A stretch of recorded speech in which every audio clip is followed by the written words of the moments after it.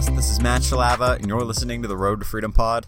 You can find me on Instagram and Twitter at Matt Shalava, and it is Thursday, so the week is quickly coming to an end, and it is picking up a little bit with sneaker releases. So today we had the Jordan 3 Fragments come out, and they did another collaboration with the sneaker that I'd never really seen before by Jordan, but they did a collab with Fragment as well. And if you don't know what Fragment is, it's basically like a high-end, like a higher-end brand that Jordan has done collabs with in the past. And so it's always a good, like whenever you see a company doing a collab with Fragment, it's always a good idea to take a look and see what's going on. Maybe it's worth flipping, maybe it's not, but always a good idea to at least take a look at it. And so, especially with Jordan releases, when they do a collab with Fragment, it's a full send, and today was really no different. So, went after the release today, and there were a couple sites doing small releases, and they weren't releasing the Jordan 3s. They were releasing that secondary pair that I can't remember the name right now. Stock numbers were super low. We're talking like sub 100 pairs of shoes per site, so just a crazy low quantity sneaker. And when you have a very low stock in a sneaker, it's going to be very hard to get because there's just such a low stock amount for the sneaker itself. And so that was what was going on. I quickly did not get any shoes, and then the sneakers release came. So the first couple releases missed out, but then the sneakers release came, and I figured, well, maybe I didn't know what the stock numbers were going to be, but I said maybe I'll be able to hit, because a lot of these hyped releases I don't hit on, and a lot of people think that I hit on a lot of releases. I just take a lot of shots at releases, and a lot of the releases that I end up going after are just super low hyped releases, so nothing too crazy. And so I went after these ones today, and they are a pretty hyped collab, right? I just mentioned Fragment and Jordan stuff always does well, and people have been expecting another Jordan collab for a while with Fragment. And so the last one came out a few years ago, I think, maybe a couple years back, but they did a Jordan 1 with the Fragment did a Jordan 1 with Jordan, and it was beautiful. It was a black and blue Jordan. It looked kind of like the Royal Toes, but it was a little bit more clean in my opinion. And a fun fact about those, they actually showed up at Ross at one point. So I don't know what happened with Nike, but at one point Nike had sent, probably by accident, a bunch of those Jordan 1 Fragments to Ross. And so whenever Ross made their purchase, I guess somehow Jordan 1 Fragments got put in. And that sneaker's like a couple grand sneaker. Like, it's a pretty expensive shoe. Depending on the size, you can get up into the $3,000-$4,000 range. And so these just started popping up at Ross a few years back. And so people were going crazy. They were getting like multiple pairs at a Ross, and you're getting multiple pairs of $1,000 sneaker. Just absolutely ridiculous. But that probably won't happen with these. I think that was more of a one-time thing. That happens every once in a while with Ross, where they'll get a shipment of shoes in that just, it's hitting across the nation, and it's very weird, the shoes that they'll get, because sometimes they're very, very hyped shoes that somehow get tossed into the bin or whatever. So, it's a very interesting type of thing that happens with Ross when they do that, but that's kind of off topic. So back to the Fragments. So the Fragments came out today, and I was hoping to get the sneakers release, at least get one pair. There were two pairs coming out. There were a couple different things coming out apparel wise, and then there were I think there was a football jersey that was coming out that was going to flip pretty well. And so I ended up not going after the apparel because I just didn't have enough time. I ended up going after just the shoes because you have a certain time limit that you need to enter by. And so within that first couple minutes, my iPad and my phone were going a little bit slower, and I was trying to get the entries all put in. And after I got the entries put in, it was like the end of the 2 minutes, and I couldn't enter anymore because they had already sold out of the things that I was going to enter after those. And so I was waiting, and nothing ended up coming through, and I missed out on that release as well. And so just kind of a bummer there, because every once in a while, I mean, you hit on a really good release, and so every time a good release comes out, you get your hopes up, and more often than not, you're not going to hit, because it's very difficult to get these sneakers releases on a normal day, let alone a very hyped release like a Fragment collab that Nike did. And so The stock numbers that I was seeing afterwards was that there were like less than 30,000 pairs of these released by Nike, which total of the Jordan 3s and the other pair of Jordans. And so that's ridiculous. That's very, very low, especially for two pairs of shoes. You would expect the stock numbers to have been a bit higher for both pairs combined than less than 30,000. I was expecting probably about, 25 and 25 per pair would have been more normal to me. But what it ended up being was, I think the Jordan 3s had like 26,000 pairs made or released by Nike. And then the other pair of Jordans, like the gray pair, I think Nike released 1,800 pairs, which is ridiculously low. That's what I had seen. Now, that seems super low to me. That seems almost a little bit suspect. But if that is true, I would hold on to those shoes because that is an extremely, extremely low amount of shoes. I mean, that's very low. If you hit on a pair of those and the stock number really is that you got one out of 1,800 pairs, and then, like some of the other sites releasing these pairs were like 50, 60 stock. Like that's super low. So when you're looking at stuff like that, you got to realize that the scarcity for that shoe will be super, super high. And you can make a lot of money on a shoe like that if you're holding it for a while. Now, the downside is there really wasn't a lot of hype around that shoe, but the prices were pretty high pre-release. So I would at least see what happens, see where the prices start to go. If they look like they're starting to dip a ton after a couple months, then you can sell. But more than likely what's going to happen is I can see that price going up and up and up because it is a Fragment collab and there were so few of the shoes made. So that is something just to keep an eye on, and hopefully that can get you a little bit more money in the long term if you like to play a long-term game and you hit on those shoes. And so that was something I saw. I missed out on both pairs. A huge bummer there. You never want to go out of a release without hitting on any shoes, but that is what happens sometimes. So from there really wasn't anything else today. I have been making very few sales the past 2 days. I think the past 2 days I made one sale. So it has been very slow, and I'm just thinking a lot about what do I do when things get really slow. And for me, things don't get slow too often.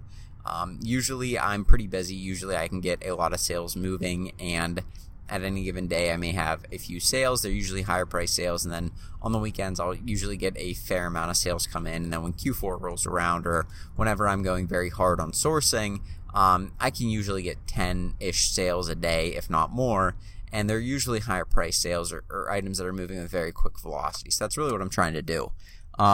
Now, today, like I said, I didn't really have a ton of sales, and I'm thinking about, well, what do I do in situations where I don't really have a ton of sales coming through?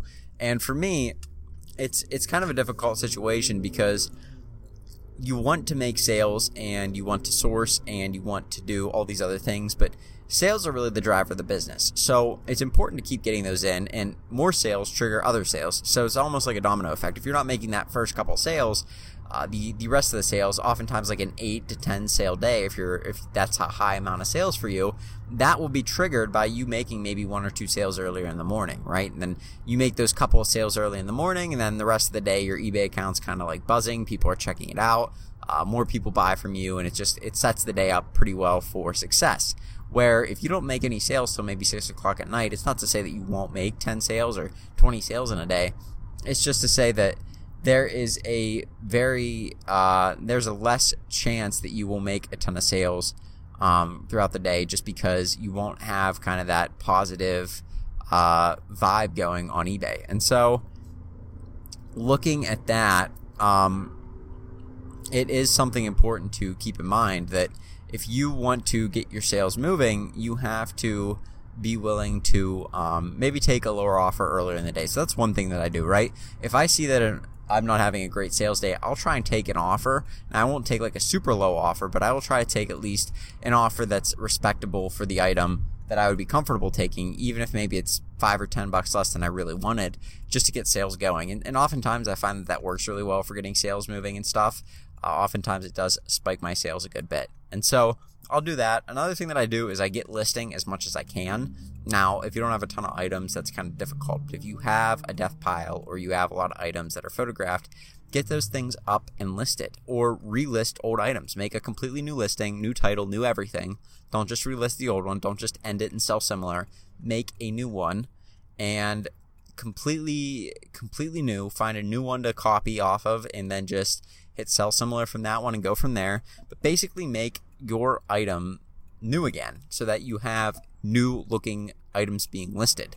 And that basically means that eBay is seeing, hey, this person's listing a lot of new items. Not new as in the condition, new as in new to eBay. Because when you're listing, I don't know, if you list a water bottle and then you just hit sell similar, eBay kind of already knows if that water bottle is like the same one that you've been trying to sell. But if you go find a new one and you use the same pictures that you have, but you find like a completely different listing than the one you've been using, maybe like somebody else's pink water bottle that's sold, then eBay kind of recognizes that it seems like they treat that as a new listing, which is good. You want to keep your sales moving. You want to keep listing new items, and that's one of the best ways. Getting new items listed, that triggers a lot of people to come to your store because eBay sees that you're being active.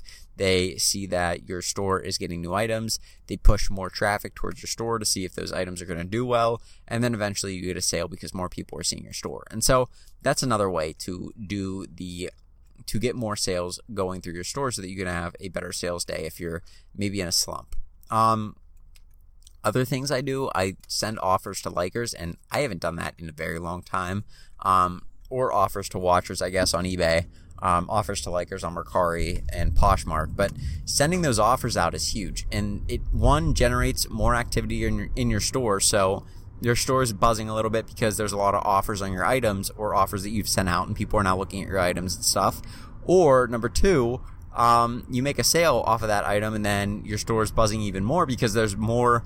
I don't know. It triggers the algorithm whenever you make a sale, so that now more people are coming to your store. So you have a better chance of retargeting a customer and making a sale that way, just by sending them an offer. And so those are like three of the biggest things that I would do. I think that those are important. I think that you can make a lot of money doing those. If you are kind of in a slump, those should help get your sales going a little bit, and then just keep sourcing. And that's the biggest thing. What I've been learning right now is with some of these releases that are coming out, I am super capital deficient, which is not what I want to be. And that's something I should have thought about a little more closely back in August, but I hit a point where I'd run out of a lot of inventory. I mean, a lot of good inventory.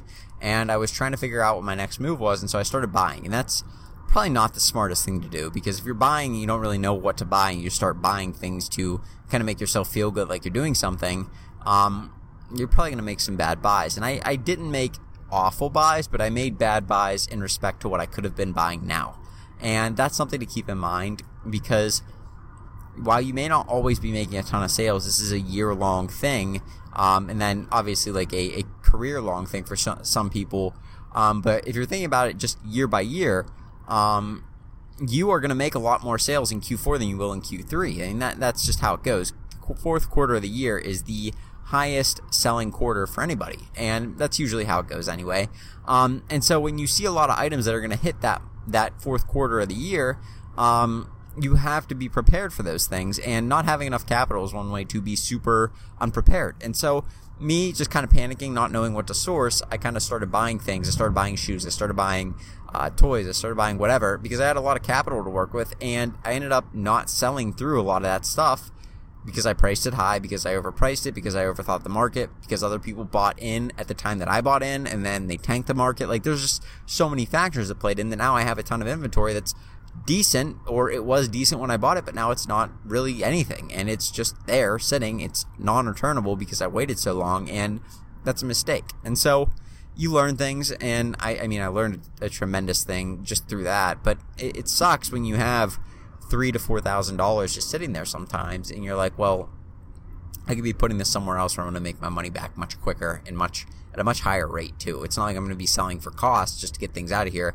I'd be able to dump that $3,000 or $4,000 into some of these items that are releasing that are going to be making, 2 to 3x, and maybe their cost is like $100 to $500, right? And so it's just, sometimes you have to take a step back and look at what you're doing, and look at where you think you'll be in a couple months and what you need to have, and then plan what you're doing now around where you want to be in a few months. And so for me, I didn't do that. I kind of looked at the here and now, panicked because I didn't have enough items, and made a couple bad buys. And so I would encourage you to look at what your goals for the rest of the year are, and start kind of planning for those. And you don't have to freak out about it. Like, I don't like goal planning or goal setting sometimes, because just a pain. Like, you don't want to sit there and think about it. Like, you feel like you're wasting time. At least I do.